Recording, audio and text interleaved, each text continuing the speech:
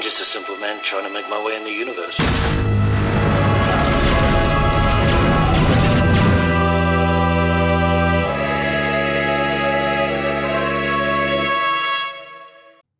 Welcome back. Good to be back. How you doing? Good. How are you? Oh, not too bad. Yeah. Happy Veterans Day, brother. Happy Veterans Day. So Happy Marine Corps birthday. That was yesterday. I'm 247 years old. Well, belated. For those of you who don't know, Philip and I both served in the military here in our home country. Phil was Army. Well, kinda. I was National Guard. It's Army National Guard. And then I served in the Marine Corps, active duty. So we honor our brothers and sisters who are overseas. If any of you are listeners, we're here for you. Prayers and thoughts, and keep kicking ass. Even the members of the Marine Cult.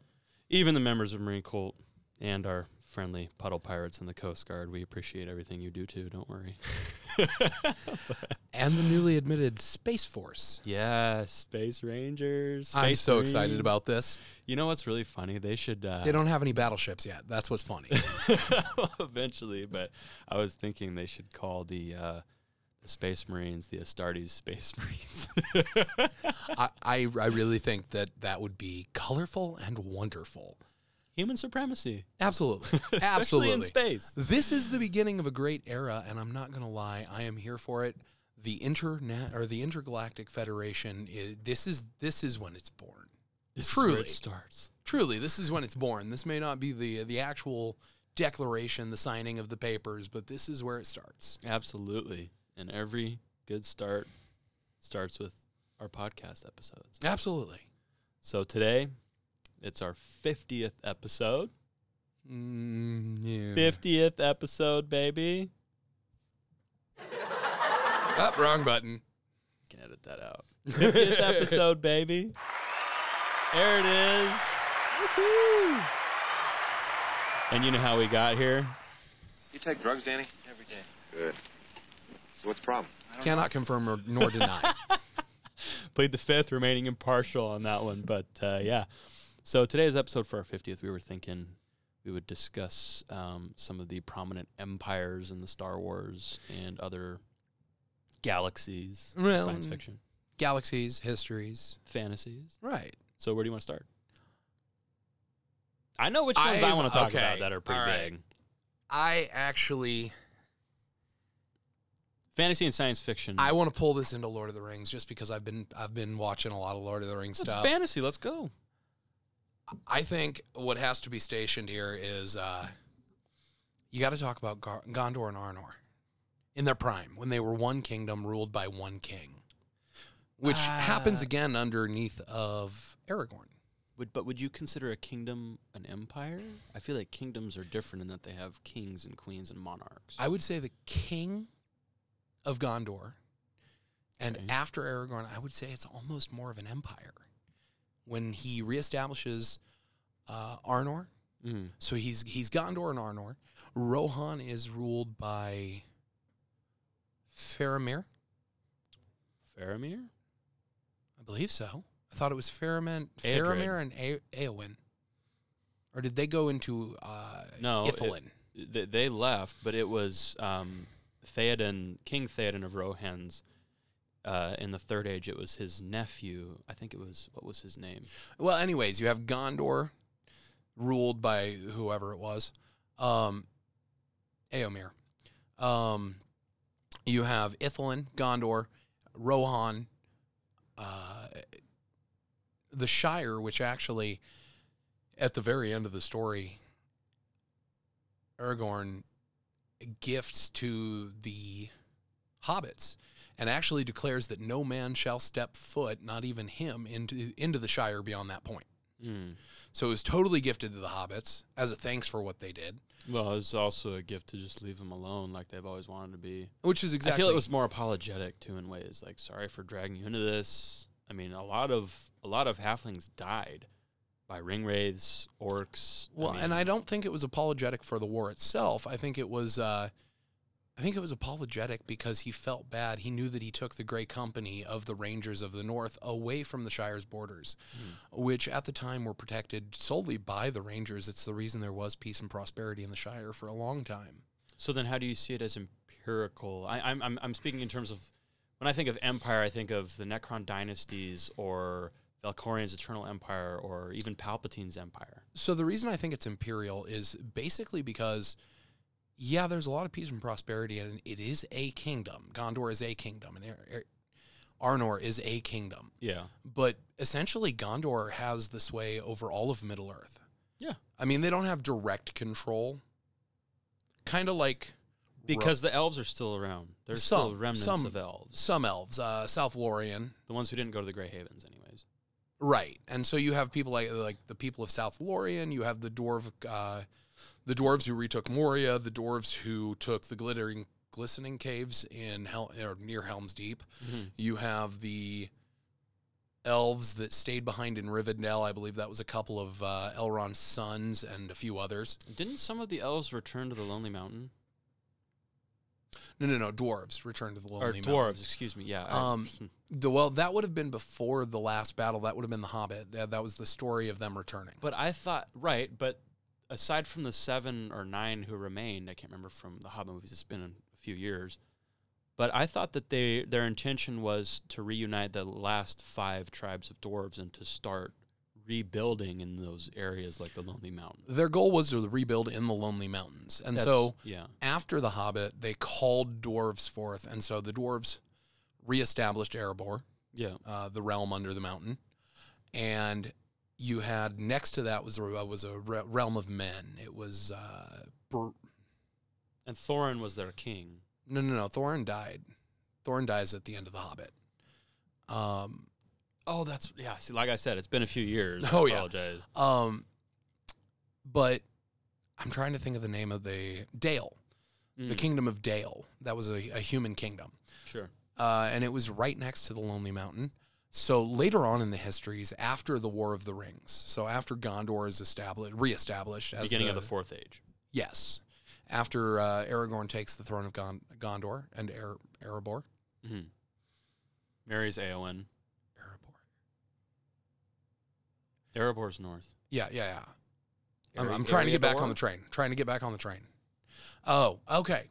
So after that all happens, the dwarves do eventually take back Moria because the Balrog is gone. Yep. Or the Balrog is gone. Gandalf killed him. And so they reconquer that. But essentially the dwarves and the elves are dying species. Oh, well, yeah, because they're a magical species. Well, and they're just in decline. The magic in the land is dying. And I would almost argue that dwarves are not an intrinsically magical species. Not in a sense of an actual physiology, but in the sense of their artistic and there's something definitely magical to their them. Feats. I mean, the ability to blacksmith, the ability to be warmongering, those I see as magical feats more than I see it as the elves are, they're eternal. They're super affluent. Those are... I've always seen the elves as magic and the humans as non-magic. And the dwarves, because they were created by Aule, the smith god, they are non-magic with the ability to utilize it. Right. And so if it's in the world, they can use it. But as it dies out of the world, they just lose that ability. The reason they're in decline is because, quite frankly, they had a lot of things against them. Well, yeah. Now, there are a bunch of dwarven colonies founded after the War of the Ring. But essentially what I'm saying is I view Gondor as kind of an empire because they really have just kept usurping the power of different places. Now, in some ways, this is a good thing because, Usurping or absorbing? I feel like they absorbed a lot of power. Yeah, absorbed a good word for it. But, this is after the Aragorn. slaves... Aragorn pledged to rule appropriately. And he did. But, Aragorn gave the slaves of Moria... or Mordor, the land in the south of Mordor that was quite fertile. The land where Sauron's troops got all their food. Yeah. He gave that to the slaves and just said, rule it as you see fit. But that they are at least in line with Gondor. Right. Would at least follow some of Gondor's plights. The Dunharrow men, they're smashed. The men of the South, the Black Númenóreans of the South, they are absolutely smashed after the War of the Rings. And Gondor just kind of indirectly takes up command. Well, I mean, And they do that with all of Middle-earth. Aragorn had, by the time he took the throne, because in the Two Towers he was 83 years old, is what he tells Eowyn. 84, 85, somewhere in there. Well, no, he says 83 or something. I can't It's something remember. like that. And so that means he has, as a Numenorean, he has, let's say he's 83. He has 167 more years of rulership as Gondor's king, minus a couple of years during the war. I want to say he ruled for 120 years. He lived to be 250. Did he? Yeah. I don't think so. Yeah, he was a Numenorean. No, I That think was he the lived last to of his 200. days. 200? No way. I think so. We can look it up. Yeah, we'll have to do that. Well, I don't have my phone on me. Well, I'll check it up real quick. But anyways. basically what I'm saying is that at the end of Aragorn's rulership of Gondor, it was an empire in all but name. I really believe that. I think he basically built what essentially would compete with the Roman Empire at the height of its power in Middle-earth. It really is an outstanding feat. 210. So we were both wrong. You were more wrong. There's no such thing as more wrong. No, You no. said If you go 200, over, I said 250. I said about. Yeah, exactly. Anyway, But I really think he ruled for about, I want to say 120 some years. well, if it was 210, it would have been 100. And he ruled for 117 years. But you have to remember that the timeline takes a lot longer. No, And no, so I'm if saying he was, figuratively it would have been 117 years of rulership after the ring was destroyed, effectively. Well, yeah. Maybe not the last couple years of his life as he was. but the nearing book takes end. like 2 decades. Well, right, but I'm just saying Like- as a whole. But like the think about this: the story told in the Red Book, the Hobbit story, the Lord of the Rings, takes like 2 decades. No, my point is that even if it is 117 years of rulership, that's a long time to start establishing, governancing, a long time to establish, areas on the map that he basically divides power or absorbs power in certain areas. Well, and he doesn't have to have direct control. He can just be like, Exactly. "Hey, we're Gondor." Like, I'm not saying you have to do this, but it's probably in your best interest. Well, because the king of Gondor, quote, was always seen as the king of Middle Earth because of the reaches of Gondor. You have Osgiliath, you have Pelennor, you have Minas Tirith, you have basically. That's a bold claim.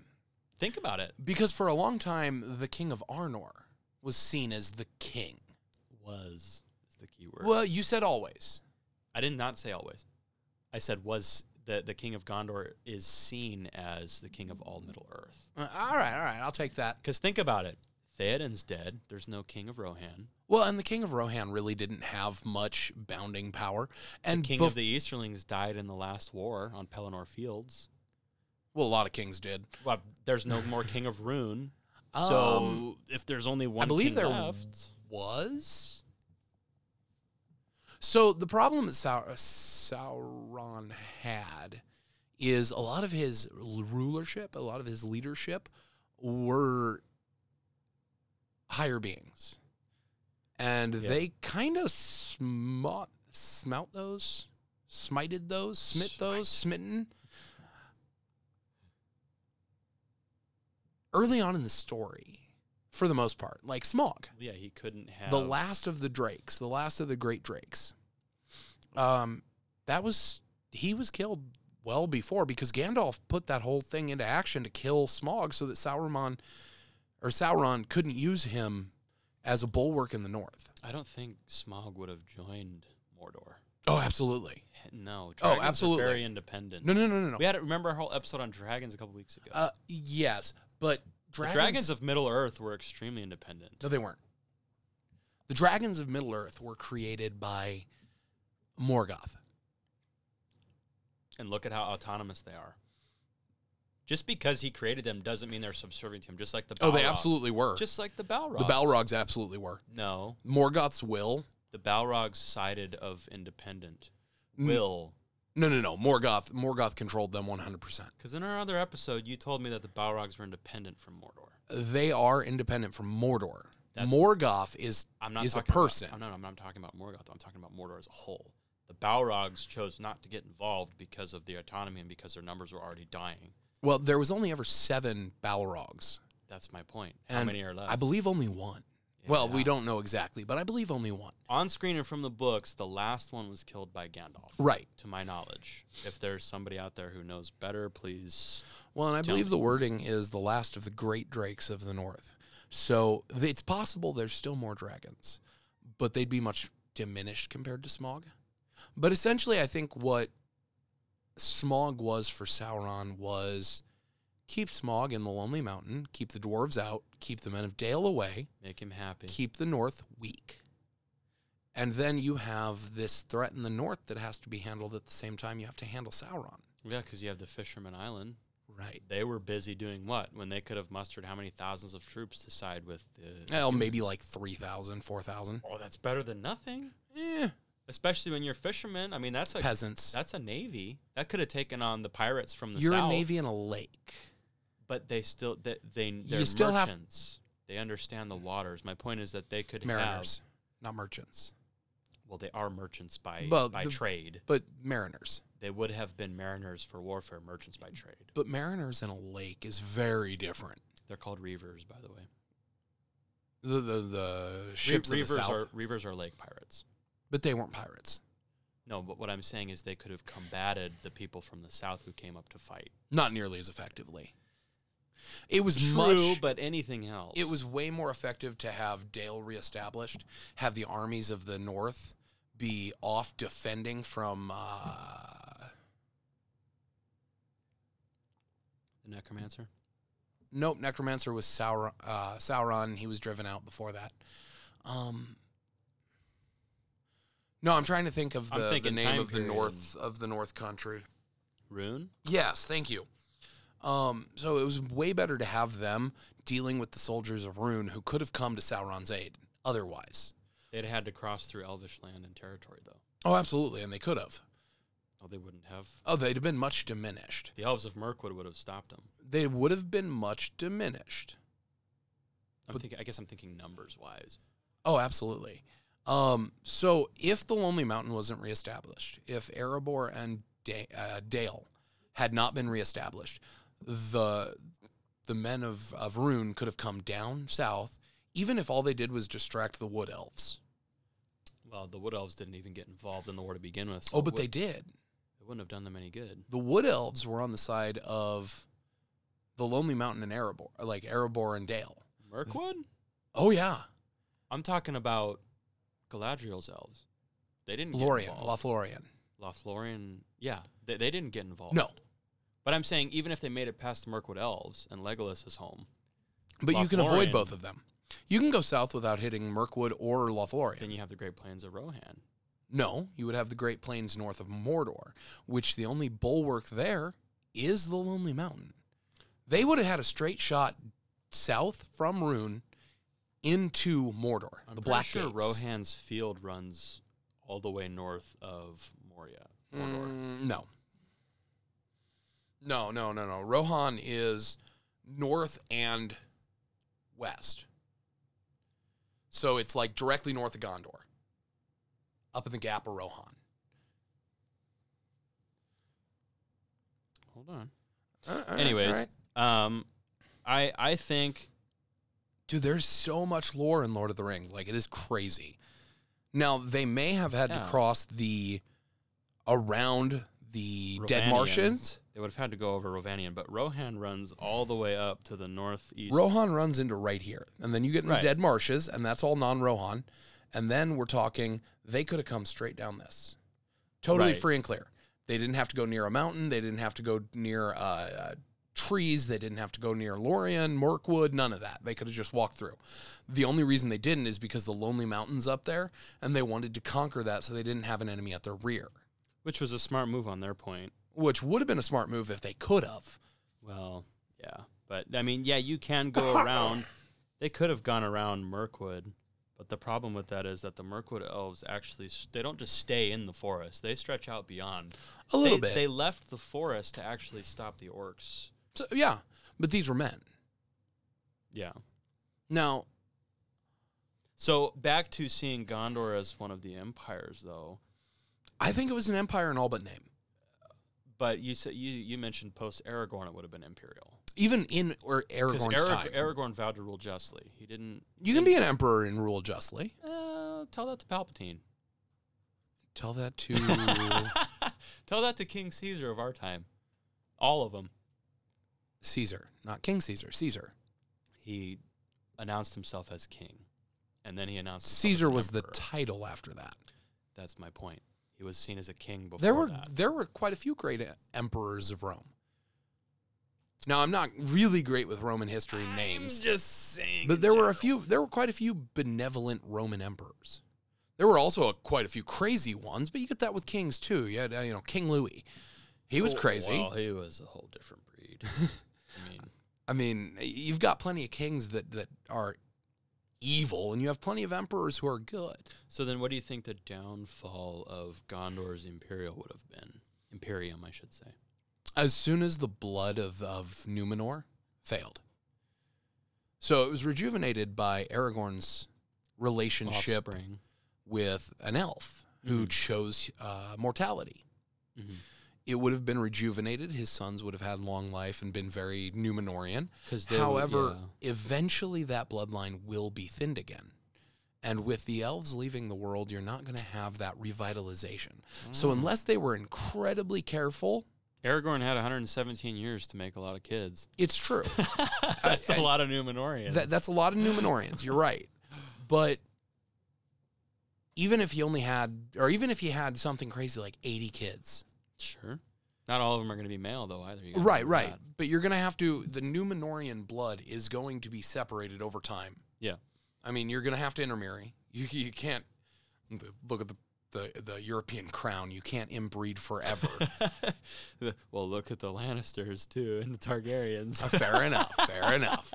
But at the end of the day, I think that's the downfall. The Numenorians... there is a chance that one of them goes astray. I mean, we had black Numenorians. We had Numenorians who attempted to conquer the realm of the gods. We had black elves and dwarves, too.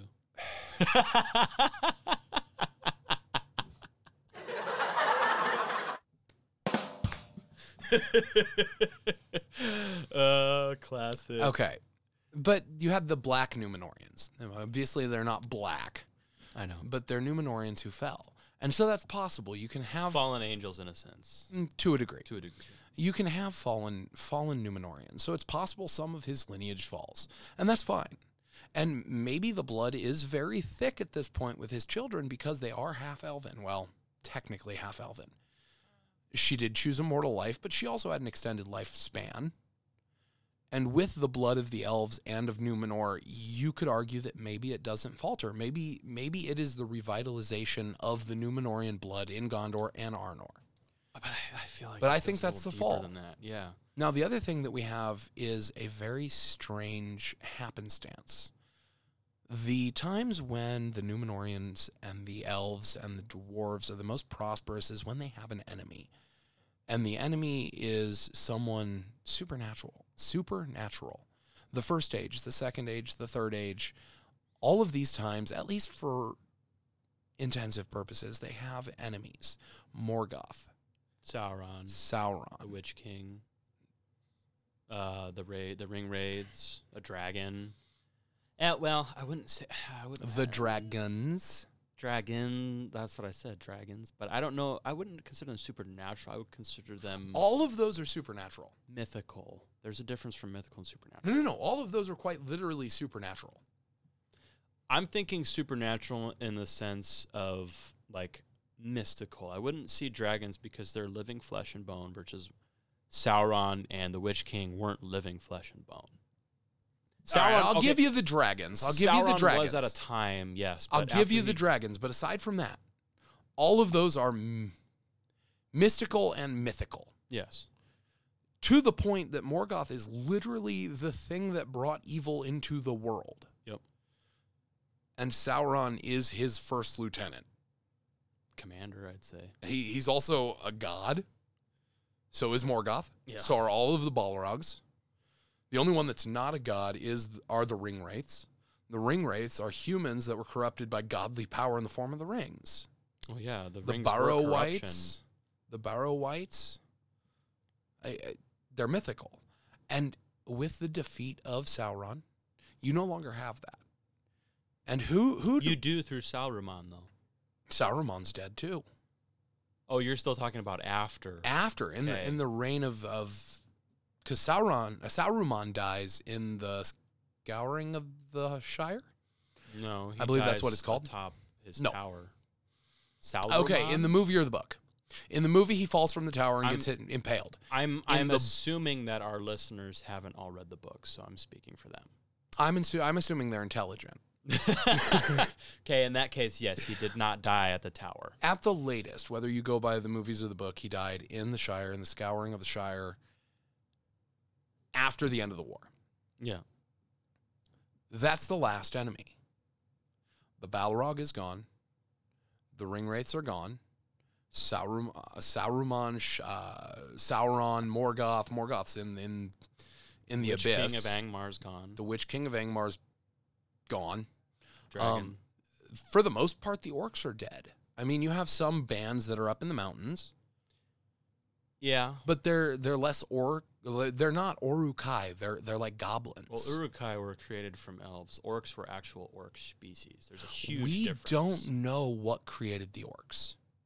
The orcs are like Orozmir. They're an actual separate breed of orc. We don't know what created the orcs. They're elf counterparts. We don't know. It's not confirmed in the lore. Nowhere does it say where they came from.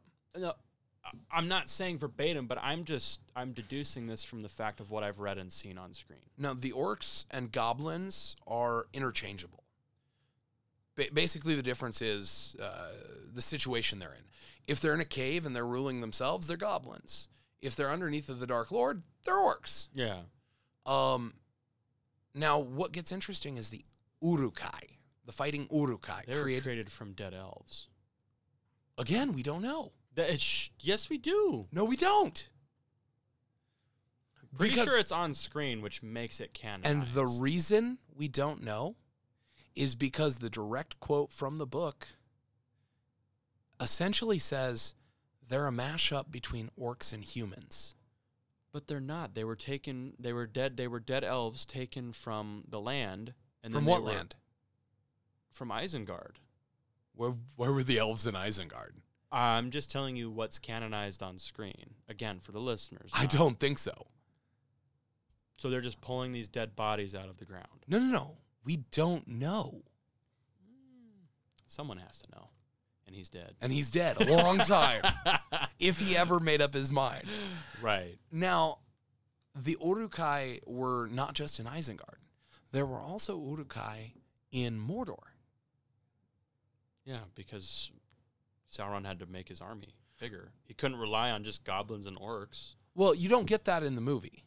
Saruman was the one with the Uruk-hai, the fighting Uruk-hai. I'm not talking about the movie. But in the About books, Sauron also has the Uruk-hai.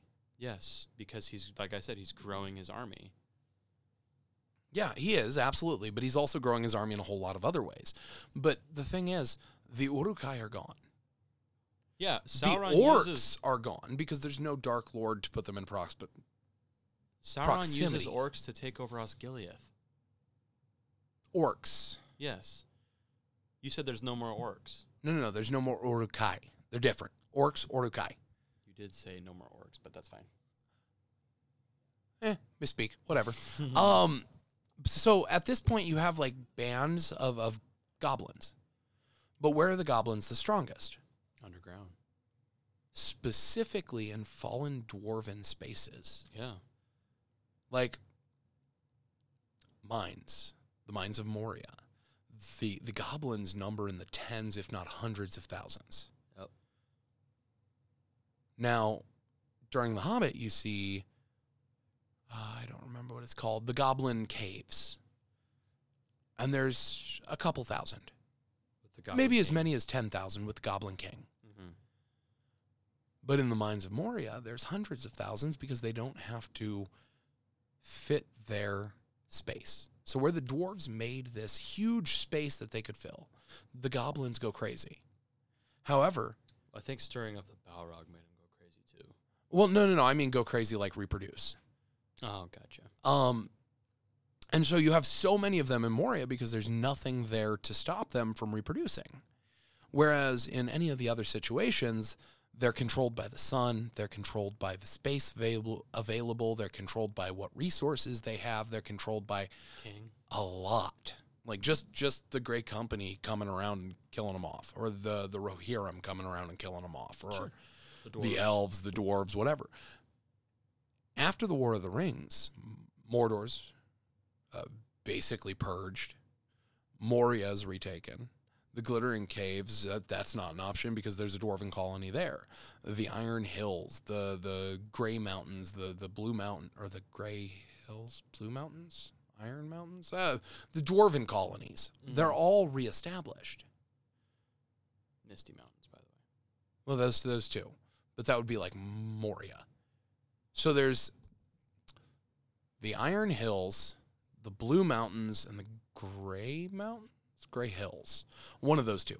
Right. So there's a lot of different... Tolkien wasn't exactly original in all of his mountain ranges, you know, the Misty Mountains. I'm surprised there wasn't a Snowy Mountains, like, and there probably is in the far north. There is Carhadras. Well, I think we've established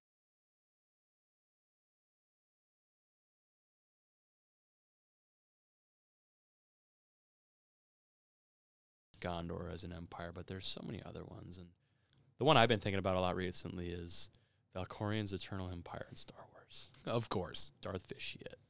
A true empire. Sith blood half-breed. Ends up getting killed by a Jedi Kind of a Knight whiner. in a purge. He's the one who... oh, no. No. Kinda. No. He corrupted Darth Revan. Oh, don't and get me Darth wrong. He's Malak. awesome and all. But, like, if you were that powerful, wouldn't you have taken over the galaxy, like, 3 or 4 times over? He actually took over the galaxy and held it for about 2,000, Half the 3,000 galaxy. years. I mean, he had like a 10,000-year span of it. Half the galaxy. Longer than the Rakatans. Half the galaxy. Doesn't matter. If I was that powerful, dude, I He would have held it taken from over, a like... different dimension. I would have taken over, like, 8 galaxies. Oh, well, of course, but... Like you could literally just go think things and it is so. Like, all he would have had to do was be like, the war's over. I just thought about the Republic exploding. So, for those of you who don't know, Valkorion, or Darth Vitiate, was the emperor of the Sith Empire. He destroyed his home planet. He was one of the strongest Sith in existence, Force user in existence for thousands of years. No. He didn't just destroy his home planet. So he That is- also corrupted Darth Revan, and Alec to become Darth Malak, to do his bidding, to collect the Star Forge, which we've talked about in our Rakatan episode and our Super Weapons episode. Which he only knew about because... He's Darth Vitiate. Right. I mean, he Just knows everything. because. And he... Again, why did he not rule an empire spanning dozens of galaxies? Because the Republic. Because plot points. No, it's not plot points. The Republic was growing so massive. game. Well, Must have conflict. I mean, aside from that, but Vitiate's rule was so expansive that after he was killed by the Jedi Knights, and Darth Revan, he didn't really die. So his persona, his visage died. He was projecting himself halfway physical across form. the galaxy. Little do we know, the Eternal Throne is actually in a way other galaxy way far away. Right. And it's called the Eternal Throne on a planet of Zakul. And he basically has this vast... Eternal Empire, Eternal Eternal Empire. Throne, Millions. Eternal Navy. Like, he's really infatuated with the Eternal thing. That's because he is eternal. Turns out not so much. Well, even after he dies, even after the heroes kill him, he's still eternal. He lives on in every Sith after him. Because he had the Force Essence transfer. Right. And he actually did it the right way, unlike Palpatine. Oh, which means did he's it not like Darth eternal Bane. because Palpatine was his end. He succeeded. Palpatine was his end. Valkorion succeeded. Okay, those of you who need to know, Not eternal. this is not canon. This is Legends. Not eternal. In Legends, he is eternal. I'll give you that, but it's Legends, not canon. Ah, okay. Well, I'm just talking in terms of Empires of Star Wars. All right. Anyways, We are talking about millions. Legends right now. Well, literally, but millions of Force users at his side, millions of ships, millions of galaxies under his control. I mean, this guy was immensely powerful. And in his upbringing, Quick question: how did he get that many Force users out of his empire? Like, legitimately, how did he get such a high percentage? he created them. That's how massively powerful this guy is. Yeah. I have to believe that at some point you would come across a few that are non-force wielding. And I kind of want to say eugenics. Okay, but I mean, the clones had the same issue on Kamino. Not every clone that came in was, a perfect match. Dude, and Kamino was eugenics capital of the galaxy. Right, but, well, Literally, they created... I know, but he created them through the Force. The Kaminoans created them through science. There's a difference. Theoretically. So, Theoretically, there's a difference. Metachlorians can be counted by a simple blood test. Valkorion had a wife, Senya Tural, the Empress, Thank you, I couldn't remember that name. and they had two kids, Arkan and Thexan. And he raised them both together, and they ended up going out and conquering. They defeated the Sith, and they defeated the Jedi, the Republic. Very different personalities. But that's what's cool. So One of them had the typical light side personality, and one of them had the typical dark side personality. he developed the dark side personality. He didn't start with Well, it. that's true. But it kind of goes to show the duality of the Force in the sense that no matter what Vitiate did to create a neutral arbiter system, to create a neutral empire that wasn't light nor dark, even his sons faced the duality of light and dark. But that's why he made them. He set them out to conquer. They defeated the Sith Empire, and they defeated the Republic. Rightfully so. Yeah. But when they returned to the ship to bring their father the spoils of war, Archon in the process in one of the planets was cut down. Like his face was cut and his arm was cut off. He was mutilated. So he was basically put through a process of prosthetics, which made him angry. Oh, yeah. And when he returned, Well, I think it first made him bitter. no, he was rightfully angry because his father, when he brought back the spoils of war from the slaughter of the Republic and the Empire, his father, Vitiate, turned away with no thanks. No, absolutely. And Archon was upset. Not just no thanks, no acknowledgement. Yeah, They laid the prize of the surrender of both empires at his feet and didn't even acknowledge it. He came over, looked at the lightsabers. I think that's why I said resentment, because that's where it started. Like, I think if Vitiate had just been like, good job. But he was already angry because his father sent them out on these missions. He was. But I think if Vitiate had just been like, good job. Like, that's it. That's what we set out to do. And you did it. It would have just fizzled. He'd have just been like, all right. See, I still don't think it would have. I did it for, well, he did it for his father. Because growing up, Archon and Thexan were always together, and his father still showed them no gratitude. And when Archon always failed in whatever exercises or training, his father would always just turn away, call him a failure, just not give him any reference. Right, and I think just one time, if Vitiate had just one time said, good job, But Vitiate I'm was proud breeding of them. you. That's what I'm getting to. Vitiate was counting on this happening. Oh, absolutely. He wanted to see which of his sons would succeed him on the throne. 'Cause Which you one can't was have more both. powerful? And since they're twins, you can't have them both rule. So Archon, after this whole... Well, of course you can. It's just not a good long-term strategy. After this happened, Valkorion turns away from both of his sons, and Archon gets really upset. And he lunges at his father and jumps, pulls out his lightsaber. Oh, what's really cool is they all wield yellow lightsabers. Yeah. Because the Eternal Empire, there's no light or dark. It's... No, theoretically, there's no light or dark. There always is. But then they explain how there's no such thing as light and dark side. There's just the Force. Right. Vitiate was trying to create a true rule of Grey Jedi Right. on a mass scale. Well, not even Grey Jedi, just neutral beings. Well, here, let me finish, and then we can elaborate. So, Thexan, his older, or one of his, not older brother, but his brother, Force pulls him away from his father before he strikes him down with his lightsaber. and Archon and Thexan then ensue in a duel. Archon kills his brother Thexan, and immediately the regret sets in. Like, what am I doing? I should not have been doing this. I should have listened to my brother. Well, you can see the remorse in his face when he does it. Yeah, and Vitiate's standing over him and says, "Congratulations, my son. Come with me." And that's what I mean. That one thing, even though it's a terrible situation and it's awful and he's filled with emotion, he's filled with regret, he's filled with remorse, he's filled with... It's all washed away by one kind word by Vitiate. Yeah, come with me. Congratulations. Well, I think what's really crazy, though, is that... And I think it was less congratulations and more of my son. But even from then on, Archon, his son, was still trying to kill his father. And eventually he did. Well, he killed his father. Valkorion still lived in spirit. Right, but my son. I think that right there was what was like... I think that's what gave him hope. Valkorion was one of the only Sith Lords who could actually, as a dark side user, not be subject to the tragedies of all Sith before him, who would become ghosts. He actually could walk the earth like Yoda and Obi-Wan and Luke and Anakin. Well, and I think the only reason for that was because of the Eternal Empire, because he truly tried to be neutral.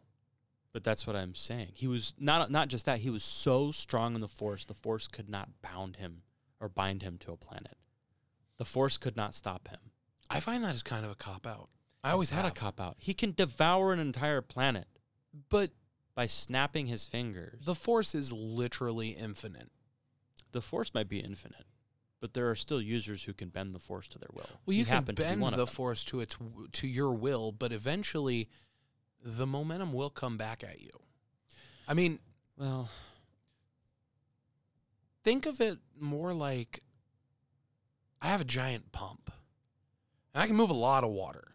Sure. You know, it's 70 feet wide. It can move so much water, it's unfathomable.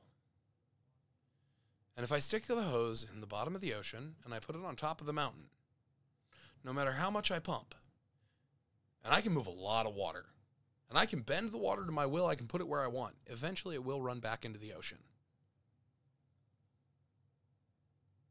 Well, yeah, because it has to leave the mountain at some point. Vitiate had a certain amount of pull over the Force. But you can't be more powerful than the thing that gives you power. The dude lived for thousands of years. You cannot be more powerful than the thing that gives you power. I'm not saying he's more powerful. What I'm saying is he was powerful enough to supersede the ideologies of classic Sith and Jedi. Cop out. It's Legends, man. I know. Look at Starkiller. Starkiller has always been a cop-out. Look at Darth Revan. No.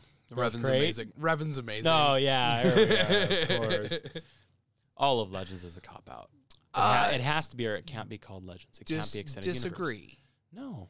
I think, honestly, there's a reason they made the distinguish idea behind...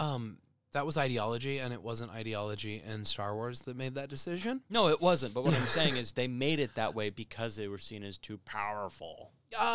Yes and no. I mean, you also have to look at there is some legend stuff that is less powerful.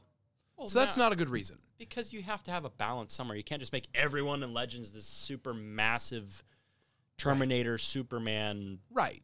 It just doesn't work like that. You can't have every character supersede the ideologies of the story. Right. That doesn't make sense. But there are a select few who do. Darth Nihilus, for instance, he can drain a planet and sustain himself for 1,000 years through eating the Force. Well, he's immortal just so long as he keeps moving. He eats midichlorians. Well, kind of. Think about it. Kind of. He absorbs them. Okay, he doesn't eat them. Nom nom nom. Not spoon in a bowl, like walking around like plucking midichlorians out of the air. Yeah, no. But what I'm saying is the idea behind the Eternal Empire was to have an empire that was eternal, and it was. Because even after Valkorion died, and the hero that you play as in the game takes over, it's still the Eternal Empire. And the Empire lasts for even more thousands of years after that. Do we have confirmation of the end of the Empire? To my knowledge, no, because the story is still being written by BioWare and EA. So I know the Eternal Empire, I'm so glad BioWare is doing it too, because Yeah. EA would just butcher the shit out of it. as they do. Right. So Right now, there is no end to it. It still exists as far as Well, pre BBY. but as far as we know, it could still potentially exist, even ABY. I'm not talking about Palpatine's Eternal No, Empire. no. I mean, we know for a fact that the Eternal Empire stretched multiple galaxies. Yeah. Now, we also know that in Star Wars Legends, there is some sort of border, and it may even be canon. I don't know what all's canon. That's why I quit making the distinguishment. There is some sort of border that is very difficult to travel across around the Star Wars galaxy. I believe it's Outbound Mission, something like that, a book in Legends that expresses that if you go through this barrier, you'll go insane. But there is paths through it. Are you talking about like the Yuzhang Vong path? The path that they conquered, or a different one? Well, there's a path that the Yuzhang Vong came through. There's a path that the Outbound Mission Yuzhang was Vong looking ripped for. a hole in space and showed up accidentally. Kind of, yeah. But essentially you have a sort of semi-irregular dome around the galaxy that if you cross this threshold, you lose your mind. I guess I'm trying to correlate that, so I would think of that more as like the Kuiper Belt in our galaxy, Okay. beyond Pluto. How can you know what goes on past there? We haven't been out there. Apparently we have. Well, I wouldn't doubt NASA, but Yeah, exactly. the U.S. government has lots of things they don't show us. But in Legends, there's a barrier. There is something there, a force field, whether it's the lack of metachlorians or it's whatever. Right. We don't know. But there are paths through it. And the Outbound Mission was going in search of one of those paths. Okay. Now, there are many paths, or at least irregularities in the shape of it, so that, like, the extra galactic star clusters can be reached.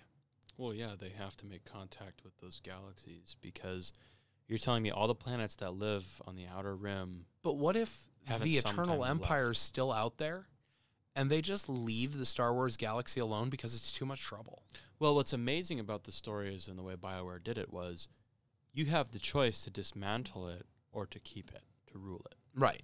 And me being a natural fanatic and an emperor inside of myself, I chose to go dark side and rule it. How's that dark side?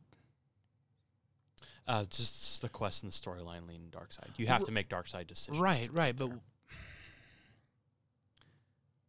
I guess what I'm asking is what makes an empire inherently bad?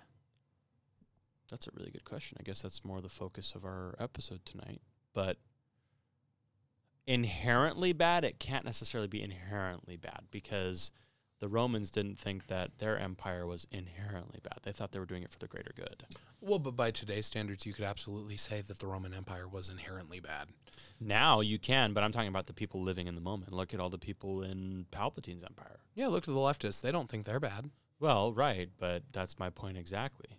So Living in the moment, living in the utopia, people typically don't have those sorts of ideologies of bad. Because empires have ways of making their people happy and making them forget about all the bad things they're doing. well, whether it's good or bad. free health care and food stamps and, all that stuff. The stuff people don't want to ask questions Well, about. whether it's good or bad, I would say it really depends on the moral ethic of the time and whether it is generally a positive or a negative that it exists in the average person's life. Is it just? So Valkorian's empire and the Eternal Empire, I would say, was inherently good. The people were happy. The people weren't rebelling. And it was, Versus you look at every other empire, people began to rebel. but it was expansionist and it was unjust to the people it crossed. But it was seen as a way of increasing the numbers and the livelihood of the Eternal Throne. So was it good or bad? Because they did It's have neither. to. They did have to. All right, that's actually what I was trying to get to. It's neither good nor bad. The ideals of the people were a mixture of good and evil. It's and neutral. their point of view was a true neutral, which is why Valkorion was who he was. And even under Valkorion, it was truly neutral. There was good and there was bad. And that's why he chose the successor to be the hero you play as in the So game. why do because they always portray the Empire as bad? Because when you think of the word empire, it typically comes with an imperialistic mindset, like Japan or Russia or ancient Rome or the ancient Egyptians and their empires. I mean, the stigma that comes with the word empire typically is people who usurp and who grab power without asking. People who follow blindly without asking questions. Fair enough. So the inherent evil behind an empire I see comes with those types of stigmas. However, I feel like there's a lot more that goes into it because the Eternal Empire was seen as true neutral. And the only reason that they wanted to stop it was because Archon took over, Vitiate's son after Vitiate died. Archon took over as the emperor. He was turning it bad. He was murdering planets. He was murdering people. He was pillaging planets. Well, that's because he leaned dark side. Right, but that's my point. So that's when they're like, oh, the Eternal Empire is bad, even though for tens of thousands of years it was inherently Neutral. People were happy. Well, People and- were content. Well, and quite in its own sort of way, if you're neutral, aren't you good as a governing force? As Obi-Wan said, good as a point of view. But if you're neutral, you are inherently good as a governing force. That is not true for a lot of things. But look at, okay, if But- Obi-Wan's statement was enough, look at Daenerys Targaryen. She thought burning the city was going to be good. Which city? She did it to a bunch of them. Westeros. Westeros King's is a Landing. continent. King's Landing in Westeros is what I meant to say. Okay. She burnt it because she's like, this is what the people wanted, right? They wanted freedom. They made me do this. I had to do it. Right, and she's a governing force. But she still thought she was being good. But a governing force, Besides that, she thought it was the right thing to do. Listen. That's the problem. a governing force is only good when it's neutral. But who determines what's good and bad? The people or the governing force? No. The people are where the governing force gets its power. So the people who elect them decide who's good and bad? Kind of. Or does the governing power, through their actions, decide what's good and bad? No. Absolutely not. Government can never decide what is good or evil. So then Daenerys made the right choice. No. I feel like you're contradicting your own message here. Daenerys did not make the right choice, because what I'm saying is a government can only be good if it is truly neutral. A government can only be good if it's truly neutral because it's not the government's place. Or empire rather than just government. But yes. Morality is an individual thing. And if a government deems... But those ideals can be pushed on people, so morality isn't necessarily individual. It can be individualized in the sense of how you carry yourself on a daily basis, but in terms of an empire, morality isn't necessarily individual. Morality is what people would deem. We have a collective morality. That's what I'm saying. That comes from the individuals. A government is an entity all of its own. And if a government deems something moral or immoral, it is inherently bad. Picked by who, though? Depends. Who picks the government? It depends. All governments. Exactly. Whether it's picked by God or picked So- by the people or direct democracy. We're referencing empires in terms of government, by the way. If Governments that exist in empires. So, if the Republic chooses to aid Naboo, because it's the right thing to do, right? According to the Nabooans, yes. Well, according to a bunch of people. Not to the separatists. Well, so let's say 80%. That's a pretty good majority. Okay. That's the right thing to do, right? Again, for the Naboos, yes. For the Gungans, yes. And the government is going to then take the funds from the separatists to fuel the war against the separatist. Okay, but I'm talking about empires as a whole aren't necessarily good or bad. It's the decisions that are made by the leaders that can be deemed good or bad. The reason Vitiate's empire was a true neutral was because the people were happy. They are bad or they are neutral. That is it. You can't just... Because how do you judge what is good? That's been my point the whole time. Exactly. So if you're doing something good, you're bad. According to some people, which is why we have separatists. Inherently. That's why I said it's not up to the... So the government must be neutral to be good. They must not do anything, you mean? Yes. Or at least do as little as possible. Oh, that's what most governments should do. But And ideally, their role should be in maintaining neutrality. that's why people loved Vitiate. That's why his empire flourished. Exactly. So why is it that every time they portray Vitiate's empire, it's dark side? Because they, like I said, I think I said this earlier, they see the expansionism and the imperialistic mindset of adding to his empire as bad. Pansies. Yeah, they are. We are not all human supremacists, Phil. Gosh. I'm not a human supremacist in this case either. Of all the planets, I would have loved to have lived on Zakul. Peaceful planet. Everyone got what they needed. No one was in fear of Vitiate and his empire. I mean, he destroyed the Republic and the Sith to send a message and say, hey, I don't like either of your ideals. You're too evil and you're not good. I don't know that I have an ideal planet to live on in Star Wars. But I would have to say probably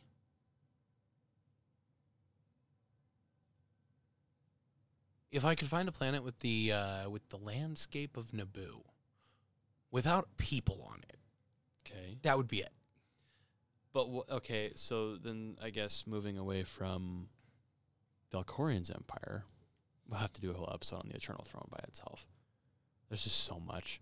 What about Sidious's empire? Good or bad? Look at the failings of the Republic. Look at the failings of the Empire. They did not fail near as much as the Republic. Oh, did. absolutely they did. You're not answering my question. Evil. Evil. Evil. As in bad. Yes, evil. Not just bad. I'm sticking to... Inherently evil. because of Palpatine's nature, but I'm talking about the Empire as a whole. Look at all the people who were... No, because of the nature of the Empire as a whole. Look intrinsically to the people of the Empire. Evil. The ISB agents. Evil. They didn't think they were being evil. They were serving the Empire. Neither did the Nazis. Evil. Exactly. Good and bad. I'm not talking about evil and Archangel. I'm talking about good and bad. Willfully bad. Okay, willfully bad. And I believe that's your definition of evil. So let's go with that. His empire was evil for one reason. Above everything else, one reason. The Tarkin Doctrine. Okay, but that wasn't Palpatine's missive. Exactly. It was the Empire's. Palpatine didn't care. It was the Empire that was evil. But No. not everyone in the Empire is evil. That's what I'm trying to say. Yes, they were. No, they weren't. Look at all the planets that got massacred. They may not have chosen because they didn't know about everything going on, but they supported an evil system. And the system was evil because it took from the people that they were squashing to build the weapons which squashed them. One word. Actually, they used inmates and prisoners to build the Death Star, as well as other navies that they stole from other planets, Kuat drive yards. I mean, they were thieving. Took from the people they were squishing. One word for you, Phil. Propaganda. Evil. Exactly. So the people who joined, you're telling me that a stormtrooper who's 18 years old, who never knew anything aside from the Empire, who grew up and it was indoctrinated in the school system and then wanted to serve his country because he thought it was the right thing to do. He's evil. Yes. How is that? I don't feel like that's a feasible answer. He feels what's morally good in his heart is to serve the Empire. So did slave owners. So what? Evil. But they knowingly did it. This guy was indoctrinated at a young age, has no idea. So were slave owners. Do you think they just woke up one day and bought slaves? No, that was a part of their culture. I mean, it could have been in a will. That was a part of their culture. That was just a part of life. Evil. I'd have to disagree. Whether I or don't not think the you, choices- whether or not you, quote unquote, whether or not the person in that situation believes it or not, pure evil. they're serving an evil force, yes. The little but German the boy. decisions they made weren't necessarily The evil. little German boy who grew up in Germany. My great-great-grandfather?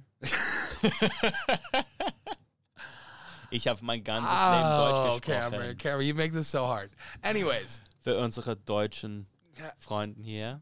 Little German boy, 8 years old, joins Hitler Youth. Okay. Truly believes he's doing the right thing. Grows up, gets to 18, joins the SS. Truly believes he's doing the right thing. Never sees the Holocaust. Never sees Auschwitz, never sees any of those. Nothing of it. Knows nothing of it. But because he believed what he was doing was right, he helped load the trains. Good or bad? Evil or good? I can't necessarily say good. Because like we talked about earlier, it's a moral decision. Exactly. It's intrinsic. It's personal. So to him, it was probably good. I'm helping these people leave because I was told to. To him, it was probably neutral. But do we really know what the officers were telling those people? Hey, Well, I have no idea. if you don't do this, we're going to kill you and your family. Well, and I have no idea. They just could have said, well, we're sending them off to another city. I have no idea what they said. Look at the propaganda of But- today's day and age. Exactly. Doesn't mean that you're not doing evil. You can do the action of evil and not know. Yeah, you can. Doesn't make it any less evil. Right. And the empire is what we're talking about, not the people. We're talking about the empire, evil. The empire itself, the embodiment is evil, The but not structure. all the people. The structure, the embodiment. Oh, no, people are always redeemable. Well, But yeah, my point. people are Not- always Not all the redeemable. people in the empire were bad. That's been my point this entire time. but the empire and maybe not most of the members of the control mechanisms, evil. I would say in that case, yes, evil. And the people who weren't actively resisting, maybe they didn't know any better. If you had an inclination, evil. They were probably scared.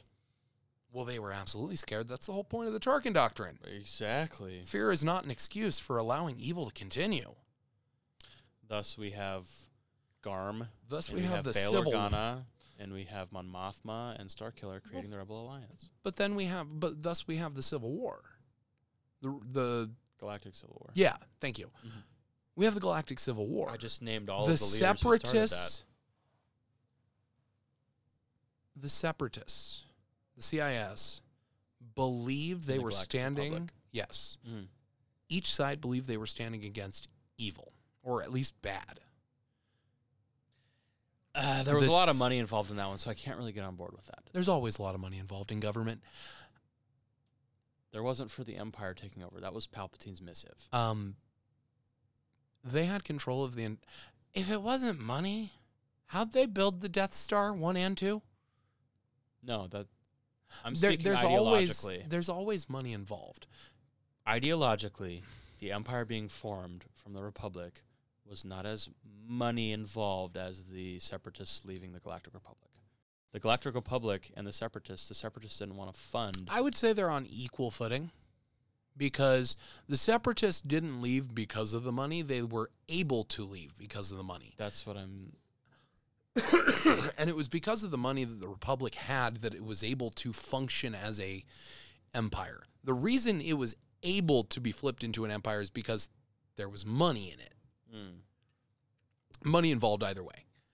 But you have the Civil War. Both sides thought they were right. The Separatists truly believed, and I think what they truly believed was the Jedi losing their way. The Republic is not doing good. Okay. They're too bound in red tape. So we need to refound a government. And I think they would have ended up with a republic had it been not for Count Dooku and the Emperor, Oh, yeah. Palpatine. Had it not been for them, they would have refounded a republic. Absolutely. And for a while, it would have done great. I wouldn't really even blame Dooku. I would blame Palpatine. Palpatine was pulling strings that Dooku even wasn't aware of. Absolutely he was. Dooku chose to do it. No. What I'm saying is Dooku wasn't aware of all the strings Palpatine was pulling. No, he wasn't. But the That's what I strings he just said. did know of, he agreed with. Yeah. Because even as wise and powerful as Count Dooku was, he was still able to be molded. I think that was his ego. He was still susceptible. Well, and he was right. He really was. Well, he was an affluent, pompous, educated, He noble. He was correct, but being correct does not make you wise. Oh, no, I didn't say that. I just listed off a bunch of other... Oh, absolutely. But my point is he was correct. You can be correct without being wise, without having the wisdom to see the whole picture. He was correct. The Jedi were corrupting. The Jedi were weakened. The Jedi were ineffective. Probably a good word for it. They were no longer doing what they were meant to do as Jedi. I would say that Jedi were obsolete at that time. To a degree, absolutely. And he saw that, and he was correct. But he did not have the wisdom to reform. He went to the opposite side. Dooku. Yeah. So Right. he was unwise. He was very intelligent. He was unwise. And that's why Palpatine was able to use him. So then does that make Count Dooku evil or good? He thought what he was doing was good morally. Evil. But he thought morally he was doing the right thing. So how can he be evil if he feels like he's Morally, how do you burn a galaxy? good? You think he's evil. How do you burn a galaxy morally? Count Dooku thought he was good. How do you burn a galaxy morally? How did the Vikings raid and pillage and rape morally? Because they weren't moral. Because it was a part of their culture. They thought it was the right thing to do. Immoral. The only way for them to expand and not die is to do those things. Not true. There's plenty of ice sheets up there. Not according to the Norse religion. I don't think you can make an argument for them being moral. Because Everyone has a moral compass. It's just the direction it points. there are certain universals. And the Vikings breached those universals. Well, right, but so did every As other did culture the before Empire, them. as did the Sith, as do a lot of the baddies. So then the Empire as a whole... Evil. Yes. Outright. No, I'm agreeing. So they're bad, right? But again, to the average human being living in that time, they thought it was good. But after the Tarkin Doctrine, that's when they started to begin to feel the inherent evil in the world. I would argue that most of them didn't think the Empire was good. I think they just thought it wasn't bad. But that's my point. So As long as they believed the government was neutral, it was viewed as good. As soon as the government tried doing something, it was no longer viewed as good. right. Thus, if you're good as a government, you're bad. If you're bad as a government, you're bad. And I feel like that's the same for every empire. As far as I can tell. And that's the downfall of all of them. They become so overconfident, It's so always the bloat. sloppy. Well, and regardless of your name for it, They think that by resounding with the people, by giving the people what they want to shut them up, that it's going to keep people quiet forever. But that's not the case. well, and regardless of the name for it, I think the Republic was an empire. Especially with that wartime policy of giving the Supreme Chancellor control. Absolutely, they were an empire. If not an empire, They just didn't have one person embodying the empire. It was multiple but they people. could. They had a chancellor. If yes. not an empire, they were potential empire. They had the potential at any moment to flip that switch and be empire. So Valkorion in the Eternal Empire was an actual empire. He was an emperor. Correct. And then you have, well, Any government. Necron dynasties. Okay. The Necron dynasties are... Because you have the Silent King, who was seen as an emperor to the Necrons. By the way, I have a question for you. What do Necrons do in their free time? They don't. They don't. They stand idle and They're stand soulless. guard. It was a joke. I was perusing the internet and I saw that. Someone he was new to the 40K universe, so you always have to mess with new people, whether it's D&D, Magic, Star Wars, whatever, right? Absolutely. And so he was asking this following of people that I'm engaged with, and he's like, I'm just kind of curious, what do Necrons do in their free time? And everyone pretty much said what you did. They're like, this one guy literally gave an entire, book worth of an answer. He's like, well, you have some of them doing this, this, and this, and this. And you get to the end of this paragraph, or 20 paragraphs, and it literally says the rest of them don't do anything. don't. Well, it's not that they don't do anything; they just don't. They can't. They Until they have a missive or an objective, yeah, they can't. They don't have an imagination. Like the average Necron does not have an imagination. They can't even Pre-Dynasty imagine. they did, though. Pre-enslavement Yes, they did. when they were the Necron tier. Yep. But the Necrons, the robot race, they don't. The tier are so cool. They don't. They no longer have a soul. They no longer have an imagination. They cannot even They don't have imagine. a conscience. It would be like asking, what does a cow do when it's bored? It doesn't. Get stuck in a fence. It doesn't get bored. They can't. It doesn't know how to. Right. And They don't have that logical thinking that says, I'm bored. well, they don't have a desire to have something to do. They don't have goals. Like, yeah. They don't have a desire to have something to do. Like you and I, we sit down and we want to do something. We have a desire to do something. I just thought it was funny, that poor guy. I was like, this is the first introduction he gets into the 40K universe. Oh, it could definitely be worse. I know. It could definitely. I know, but it was so funny. Everyone was like, really? Of all the things you want to ask about the 40K universe, you say, what do Necrons do in their free time? You know, that is an interesting question, though, because if you modify the question just a little bit, what does the Necron leadership, the few Necrons who still maintain a soul, like the Silent King, still maintains his soul Silent King, Imhotep, and his personality. Imhotep, then you have the What do creator. they do? They actually 60 million years? How do you not get bored? How do you not go insane? Well, because they're the ones who are standing at the orrery going, oh, we're going to kill you and kill you. And Oh, kill dude, 60 million years? I would have blown up the entire universe by this time. Well, here's the thing about, I feel like with the Silent King and Imhotep and the Necromancer, they're objectively driven now after being reawakened to completely annihilate anybody in their path. While at the same time preserving the history of Not the just Necrons any, and the Tiers. not just anybody, but anything really, anything that lives, anything organic, kind of. They remind me a lot of the Forerunners.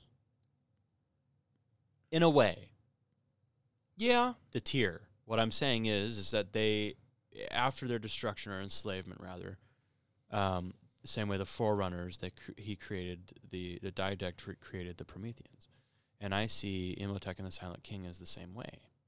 to a degree, but a lot more depth. Well, obviously, way more depth. What I'm saying is they have so much anger and vengeance and disdain for the world that they're coming back, and they're basically turning everything that they can get their hands on into a weapon of war. But they do and they don't. Because the bulk majority of them cannot feel disdain. No, I'm talking. I mentioned the ones who can feel it, the ones who have a soul, who can actually feel malice and contempt. I've always kind of wondered if that's not true for most, but I think the Silent King feels remorse. Well, absolutely. And I think that's the only thing he has left. his entire race was completely annihilated, if not On his enthralled. watch. It was his fault. Yeah. It was his fault. And not only were they annihilated, they were annihilated in such a brutal way. Nothing can. Their be worse souls than were enslavement. eaten. Not just enslavement. Enthralled. Think about it. You're gone, but your body remains as a slave. It reminds me a lot of, in our world, the terracotta warriors of the ancient Chinese dynasties. The idea behind them, not the actuality and the realism of them. But I'm saying the idea was that the souls were going to come back to embody these terracotta warriors, and they're going to protect the ancient kings forever and ever. Okay, yeah, I could see that. And so that's kind of how I see the Necrons, is it's like you have this metalloid constructs, these soulless, mindless monstrosities who are forever subservient, and whenever they get an objective, they're like a battle droid. They have no idea, no idea, no thoughts, no recollection, no memory. They have to do everything that they're told. And same way with the Forerunners and the Prometheans. When the Didact created the Prometheans, it's literally the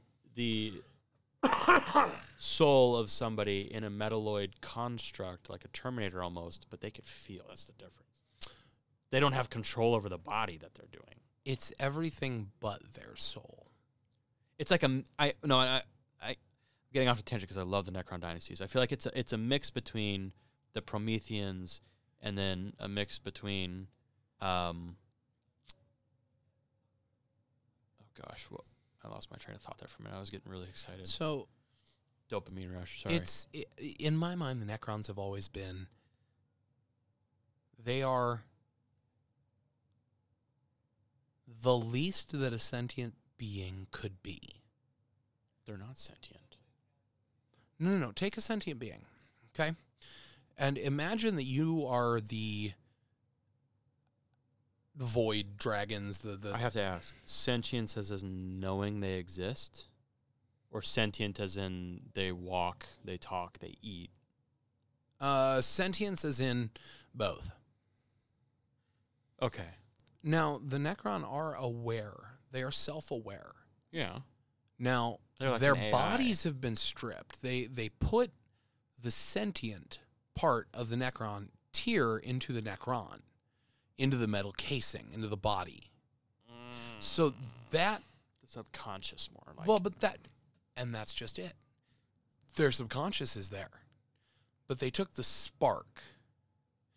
They took the creativity. they took the life. Exactly. That's what that I'm has saying. to be the most brutal thing you can do. Well, that's why I was comparing it to the Prometheans. It's the soul of Covenant, human, whomever, in a lifeless husk. So they can feel everything and see everything that's going on, but the Prometheans, the body and the soul of whomever it was that the Didact put in that body, can't control what it's doing. So imagine your brain going inside of like a Terminator body. You would be aware. Watching everything and everyone get murdered and having no control over You it. would be aware. You would be you. That's what the Necrons are. That's awful. No. The Necrons are worse. The Catan, the gods of the Necron. Catan. Whatever. Not Catan. We're not playing Settlers of Catan, Phil. Catan. Whatever. The Catan ate the part of them that made them sentient The dragon gods. and left only the parts that ran in the background. Yeah. That's literally leaving the subconscious behind. That's it. But they ate the rest of it. They absorbed the rest of it. Like Darth you don't Nihilus. exist. Darth Nihilus absorbing a planet. But as the Silent King, as one of the last of the Necron, But why was he so special, though, that the Catan left him alone? they needed leaders. Yeah, but I think it was several things. I think they needed leaders who were capable of acting autonomously. I think they were overconfident Absolutely. because the Silent King ends up usurping them all. Absolutely. That story is actually still being written. I'm excited. And I think another part of it is it was an ego thing. I think the Catan wanted him to know, and they wanted to feel true power over him. Well, they were unchallenged for how many millions of years? Right, but they wanted true power over him. They wanted to know that he knew what they did. I think it was ego. I think it was sadism. That the Catan needed him to be whole. They needed the leaders who made this call to be whole. And So that Imhotep they as could well. know. And the Necromancer. The other option is it's just an accident. Maybe It was a terrible idea of them to leave the Necromancer alive. Well, maybe it was just an accident. Maybe it was. Maybe when they were doing this, they thought, we'll eat their souls. And these certain Necron tier got to the highest positions of power in the Empire because they were different, more powerful, more something. And they didn't take that into account while they were trying to eat their souls. They also kind of remind me of the Geth from Mass Effect. A little bit. Geth were such an interesting concept. But the Geth... Think about it. It's a subconscious. The Quarians actually created a subconscious and implanted it in these beings. The only difference was, just like the Necrons, it's just a soulless metalloid construct of a body. Well, yes, but kind of the exact opposite. That's like creating a subconscious and then not allowing it to develop a conscious. Whereas the Necron, In terms of which party? well, from the Necron, you're coming down from sentience to a subconscious. Okay. In the Geth, you're coming up from nothing to a subconscious, but you're not allowing it to go beyond. Well, I did allow it to go beyond. That's the problem. That's why there was the Geth rebellion against the Quarians. The Quarians lost their homeworld for 300 years. Well, that was the because they lost it. theory. No, That that's was- what happened. Right, but the theory of when they were creating them was... Oh, okay. I see what you're trying to say. And so the theory was, we won't let it gain consciousness. And the reason that war happened is because they were dumb and let it gain consciousness. The Catan thought the same thing about the Necrons. Right, but they're inverted. The Catan thought they No, could remove it all. I'm agreeing that they're inverted, but both the Quarians and the Catan thought that they could remove it and have victory. Problem is, they didn't realize that by creating these monstrosities and leaving them as lifeless husks, with artificial intelligence, the Necrons I would even consider on the same level as AI. They're just not self-aware. They're self-thinking, but they're not self-aware. So they'd have an objective uploaded, they would follow the objective, and then they would begin to question until they were shut down. Same thing I don't with the know that Geth. you could. I don't know that you can define it as independent thought. Because again, it's kind of like all they left was the things that run on autopilot. I don't think there's independent thoughts. It's just But isn't instinct. instinct would be considered? Do you have to think about breathing? Is that an independent thought? No, what I'm saying is instinct would be, in my opinion, considered a part of Darn it, now I have to think about breathing. artificial intelligence. I did too there for a second at the same time. I was like, okay. Oh, I have to exhale. Right. But instinct, I would say, falls under the same regulations, I guess, as artificial intelligence. Because artificial intelligence begins to develop this sort of instinct of, I'm here, now I'm walking, now I'm thinking, now I'm eating. Well, and you have baser instincts in an artificial intelligence than that even. But Necrons have to be AI in order to do the things they do. Mm-mm. Think about it. Yeah, but they're not artificial. Aside from a moral compass that can be developed through artificial intelligence, They are artificial. Their the bodies. subconscious aspect that the Catan uploaded. But they're the exact opposite of artificial. The Catan didn't really upload, they transferred. If you think about it that way. The Catan Uploading didn't and transferring create one body it. to body, uploading it into the Necron bodies. It's not artificial, it's natural. But artificial intelligence think that they're natural too. No, they Yes, they well, Got we him. can't know what they think. We don't have them. We know that they think. Yes, we do. You didn't hear about that like a couple months ago? Google, that guy from Google who's being investigated right now. 'cause All he right, leaked here's one for you. Google's I gotcha. Artificial intelligence. What's the definition that makes it an AI? Self-aware. Oh, we've already had an Self-aware, episode on AI. right? We're talking about No. empires. Self-aware, right? Okay.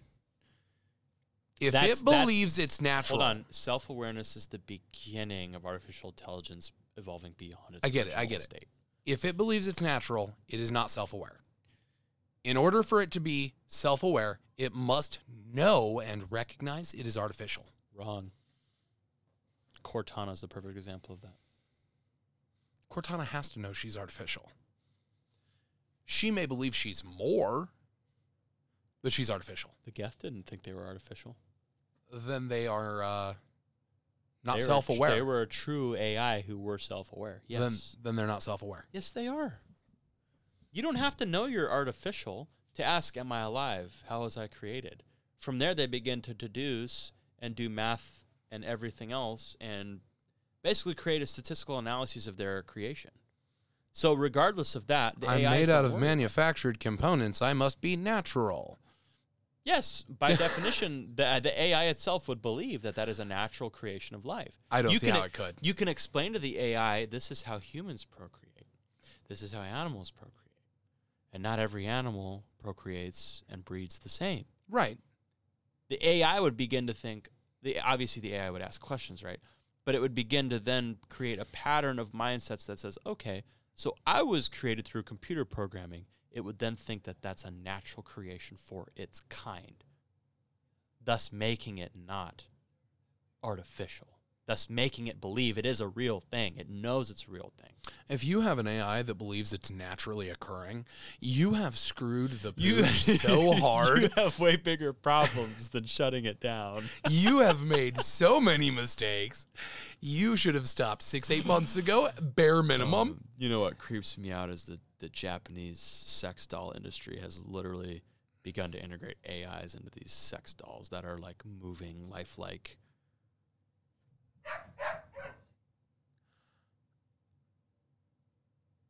I don't think there's any comments going through my head that I'm allowed to make.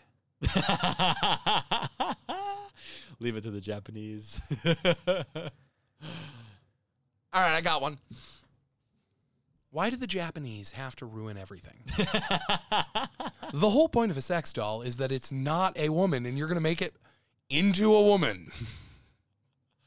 We're not going to get into that because there's a lot of other things that think they're women that aren't, but we won't get into that. Sorry, that was the least terrible of the things that ran through my head there. My bad. Oh, jeez. But no, in all seriousness, the Necron Empire is one of the absolute favorite. Besides, okay, yeah, there's the Imperium and everything in 40K is an empire. That's what I'm saying. All of the 40K universe. Yeah, yeah. You can argue that like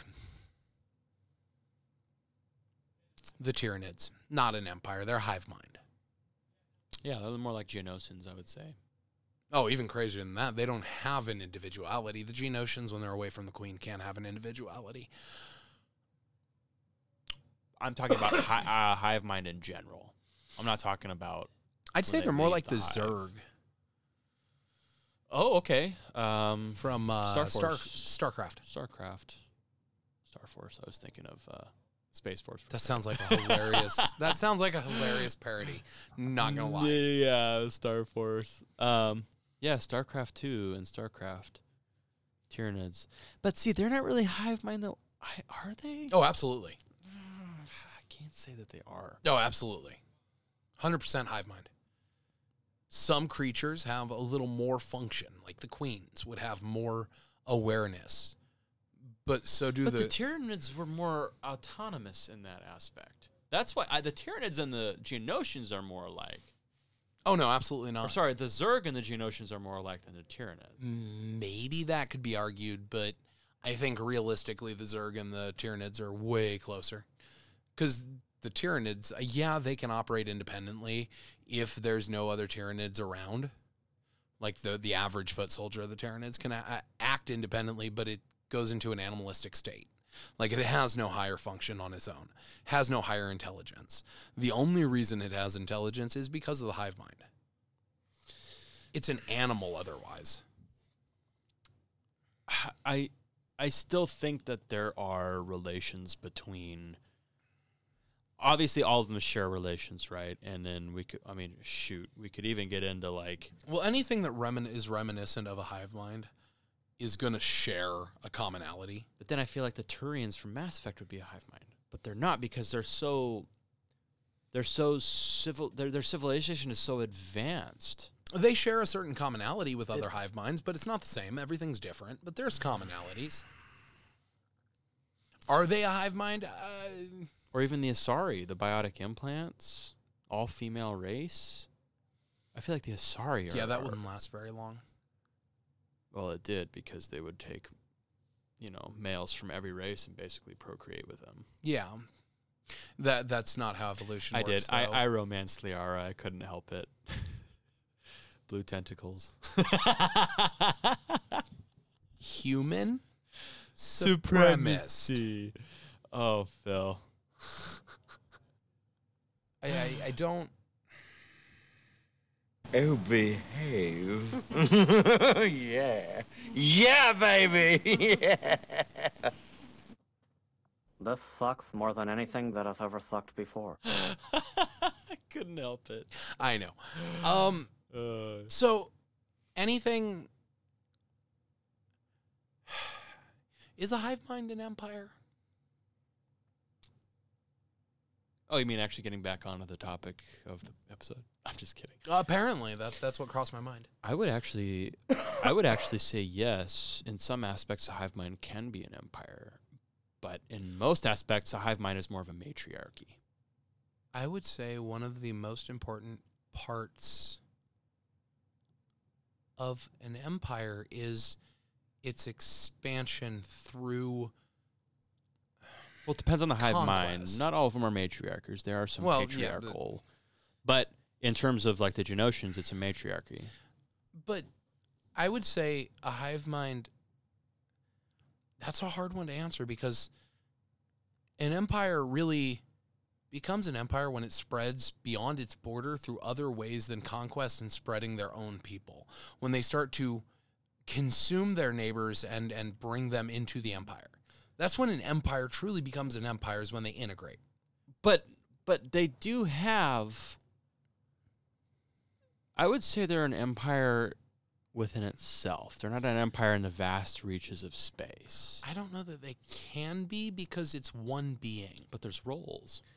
But it's one being. It would... They're not taking other people and making them a part of the empire. They are just expanding their territory. They're a tribe at best. A massive tribe that's really well coordinated and heavily armed. But they have successors. They have clergy. They have warriors. They have Hive workers. minds? Hive minds, absolutely. Hive minds have all of those hierarchs that every other empire has ever had. Hive minds are one. They don't have a successor because you don't need a successor if you're the same as the other guy. Then Not Geonosians just aren't a hive mind. copies, not just clones. Then Geonosians can't be a hive mind if that's the case. I would say the only reason they're a hive mind is because of the parasitic worm. And I wouldn't say the Geonosians are the hive mind. I would say the parasitic worm and the queen is the hive mind. Then that would make the Tyranids not hive mind. Yes, absolutely it would not. You are correct. That would make the Turians not hive mind. No.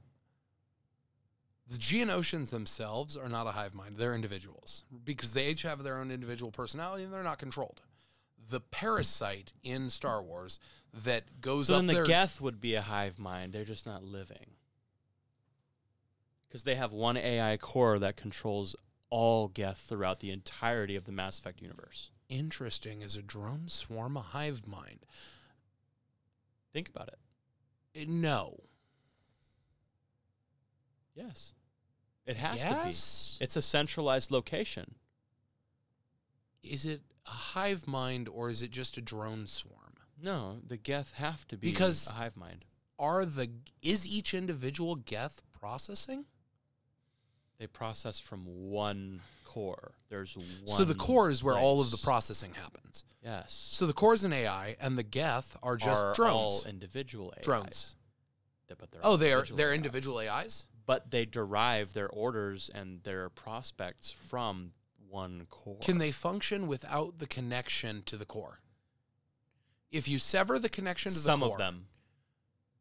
Ooh, that complicates matters. Because if you remember playing the game, there was that split between the Geth who wanted to come back with the Quarians and the Geth who wanted to continue to serve the Reapers.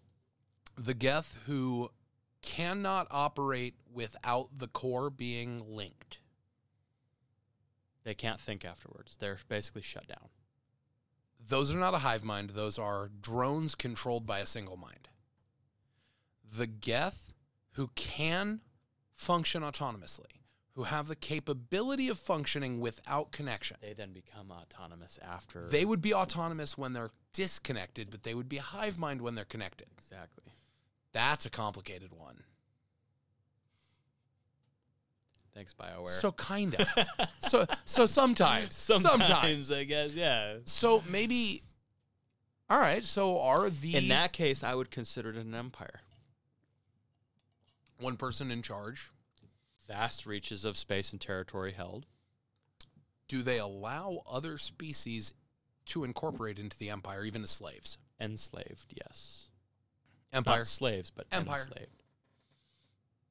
Empire, unless all of the Geth capable of free thinking are abolished, unless they all leave or are killed.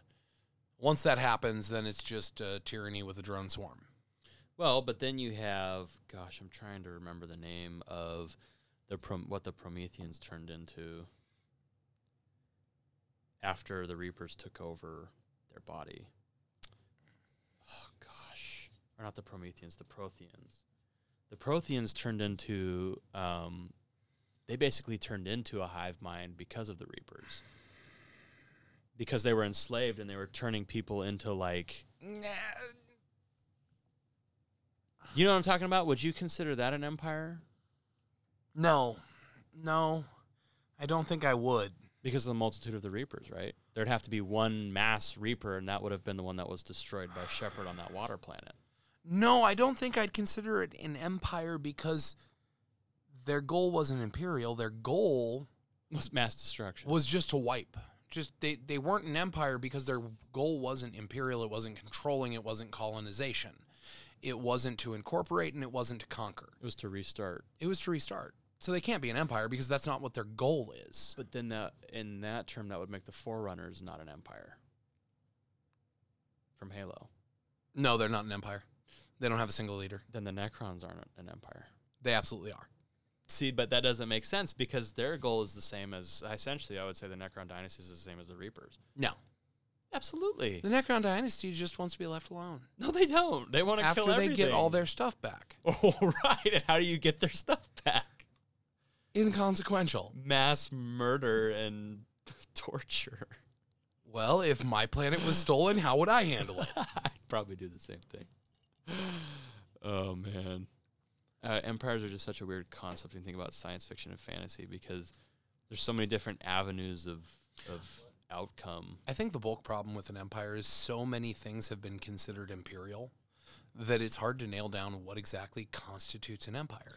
But that's what confuses me because I don't necessarily consider something or someone acting imperialistically making them an empire. People can have imperialistic tendencies and not be a part of an empire. No, but I do think it's a necessity for an empire. Just because you're imperialistic does not mean you're an empire. So you're saying that's like the breeding ground for creating an empire, just having those tendencies? No, I think it's a requirement if you are an empire to act as an empire. That if you are an empire, quote unquote, and you act like a republic, you're not an empire, you're a republic. You're an empire in name. Yeah, but Palpatine tricked everyone by acting like that. Because then we get back to the whole concept of morality that we had. If it functions as a republic, it is a republic. Okay. If it functions as an empire, it is an empire. Well, obviously, but what I'm saying is we get back to the moral aspect of it because you've been around Steve, right? My 35 Remington? Yeah, I've met Steve. Yes. You've held Steve. Yes. You've pulled the trigger on Steve. I've shot Steve. Not shot at him. And you know who Steve is, right? I've used Steve. Yeah. What is Steve? An inanimate object. No, you bastard, it's Steve. Do you see my point? That no matter what you call a thing, it's what it is that matters. I can hand you this glass and call it a mug. It's not a mug. It's a glass. But it's not glass.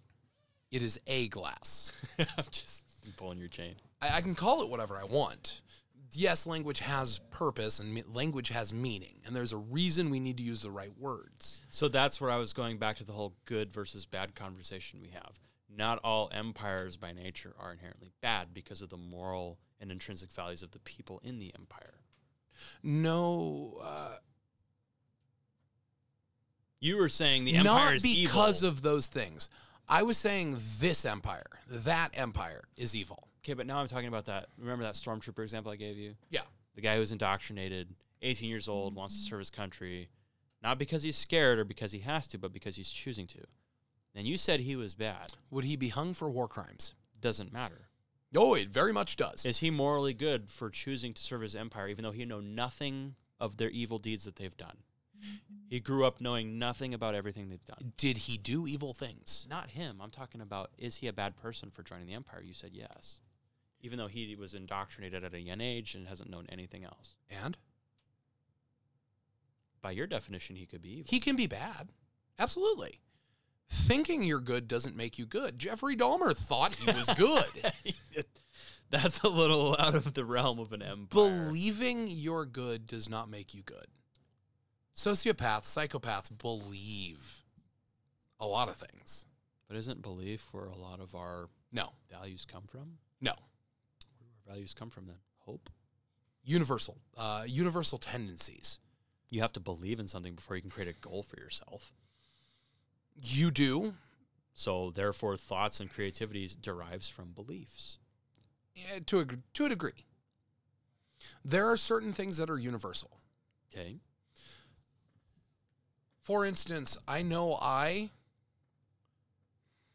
have a certain value, or at least I feel I have a certain value as a human. Okay. And if I have a certain value, then I must also admit that each other person has a certain baseline value. Yes. So if my value says I have a certain value, I shouldn't be killed. I shouldn't be murdered. That extends to everyone else who has that same baseline value. You shouldn't be murdered. That is why murder is evil. But it depends on... But these things work up from that natural baseline. Right. So regardless of what that stormtrooper thought, he may have truly believed Alderaan was bad. But he's believing And he in his- was good when he blew it up. But he was setting a goal for himself. Evil. That's my point. But you can have evil goals. I do all the time. But that still doesn't make sense. Why? Because he doesn't know any better. And And what allows ignorance to be an excuse? But then we get back to point of views. His point of view is that he's not evil. His point of view Your is point wrong. of view- well, according to you, not according to him. No, according to natural law. He may not know that he is wrong. What if he was sent to just guard the palace of senators? Is that an evil thing? I'm asking you. You're the one who thinks he's evil. If what he does is evil, We never got to the scope of what he does. All I said was he joined the Empire as a stormtrooper. is the Empire evil? He's guarding senators. He's not shooting or killing anybody. And they're still good senators. Is the Empire evil? You're trying to dance around it because you already know the answer. Yes. So you think by standing guard for a bunch of senators, even though there are some senators who are still trying to do good, from someone who would seek to murder those senators, he's still evil. Yes. See, I think you have a whole different definition of what the word evil means. Probably. Clearly by this conversation. Some people hold themselves to higher standards. But they know that it wouldn't be the Dredge Day Canteen if we didn't banter. I so- totally agree. It's a really hard conversation to get into. Is he evil? Yes. Is he culpable for that evil? Maybe not. Is he to blame? Probably not. Is he evil? At least what he did was. But at 18 years old, can you really start assuming the mantle of evil and good? You have only experienced You have to a take sixth of your life at that point you have to take in Star Wars. you have to take accountability for every action, no matter how misguided. But by you calling him evil, you're saying he's taking the actions of people before him who were inherently evil. The Sith, the Galactic Republic. He has to be held accountable for his actions. But he hasn't done anything but stand guard of the Senate. Did he join an evil regime? Doesn't matter. Yes, it does. No, it doesn't. It absolutely does. Because the rebels would say that they're good. I don't care what the rebels say. So what I'm saying is... I think the rebels were bad too. Of course you do. The reason that I say it's a very complicated question. The Empire is evil. Period. Mm. What he joined, at the very least, is aligned with evil. But he doesn't know that. He doesn't know. So how does that make him evil? Okay. If I drink a cup of liquid and I don't know what's in it, You're responsible for drinking it. even though I didn't know, Yes, you chose to drink it. even though I didn't know, even though I didn't know it was bleach. He joined the. Are you Okay, arguing there's a big- for me? There's a big difference between that. No, I'm actually going to change your perspective. If I pick up a cup of liquid and drink it, I Did don't you know. ask what's in this cup, or did you just drink Did it? he ask? Is the Empire evil? Well, you and I both having served in the military know the story behind recruiters, right? Fair enough. No, okay. So yes, I'm feeding into your argument, but I'm also going to open your eyes for a second. So you don't know where it came from. You asked no questions. Cup You on the don't- table. You don't smell it. You don't dip your finger in it. Nope. You don't feel it. You just take a big Take old a shot. swig. Okay. That's your fault. Yeah. This guy at 18 years old grew up believing in the Empire, believing in the values, seeing what they've done, knowing nothing, again, the propaganda. You weren't showing propaganda for that cup. He was showing propaganda for the good that the Empire is No, I doing. wasn't showing propaganda for a cup. I've been drinking out of cups my whole life. That's been my entire. Do you hear that? Auto cat feeder. Oh, okay. I've been drinking out of cups my whole life. That's what We're cups at a are studio. for. We're You're- not at my house tonight. No. so. That's not what cups are for. Cups are for water. Cups are for drinking things. Not always. No.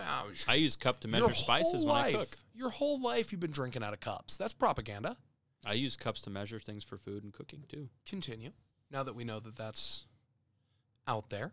No, what I'm saying is that's your fault for not asking questions. He asked the questions. He saw the propaganda. He knew nothing else. So for him to join because they were telling him this is the right thing to do, your empire needs you, the emperor thanks you for your service, join. So he joins because he's known nothing else. You didn't ask the questions. Just because a cup was put there and cups are supposed to be drank out of doesn't mean that they always should be. If I give you a cup and it has oil in it because I didn't have anything else to change the oil in my truck in, are you going to stick your fingers in it and taste it? Okay, so Or are you going to look at it, smell it, and ask questions? so that's an indirect comparison then.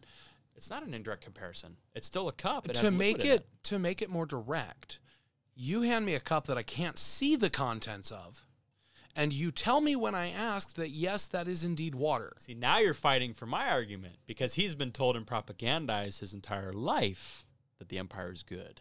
And what I said was, he may not be culpable for the evil. You mean held accountable? He may not be not just held accountable, he may not be able to be held accountable by a moral So society. now you're saying he's incoherent in his decision. I think so. See, that's opening up the door for a completely different argument. I think it is evil. I think without a doubt, he is of the evil side. Even though he's been shown, look at the people in North Korea, in our world, being shown nothing but how evil America is, nothing but how good North Korea is and how good their regime is and all this and that.